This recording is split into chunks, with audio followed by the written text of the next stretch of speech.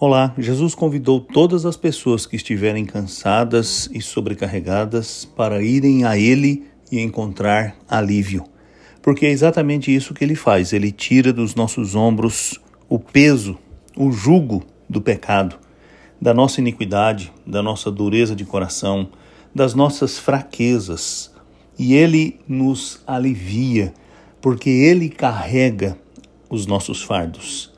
Foi exatamente o que disse Davi no Salmo 68, no versículo 19, onde nós lemos assim: Bendito seja o Senhor, nosso Deus e Salvador.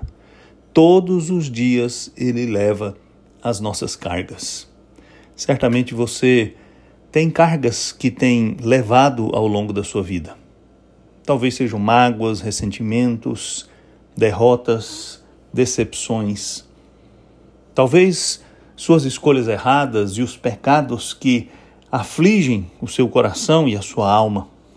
O Senhor está convidando você a deixar todos estes fardos, todas estas cargas aos pés dele, confiando que ele é poderoso, amoroso e misericordioso para tomar de você essas cargas e levá-las sobre os ombros dele mesmo.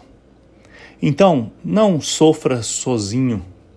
Não pense que é capaz de suportar os seus fardos. Muitos deles, muitas dessas cargas são insuportáveis.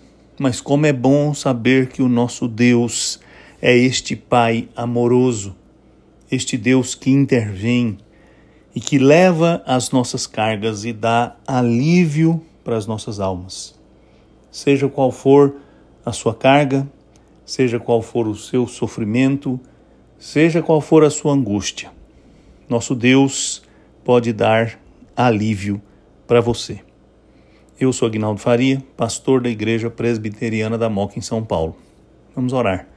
Senhor, muito obrigado porque o Senhor se importa conosco, o Senhor nos olha com compaixão, o Senhor nos visita nas nossas fraquezas, e o Senhor alivia as nossas cargas, porque o Senhor as toma para si. Eu te peço que nos dê a fé nesta verdade para deixarmos aos seus pés todas as cargas que têm oprimido a nossa vida. E peço que o Senhor nos dê alívio em nome de Jesus. Amém.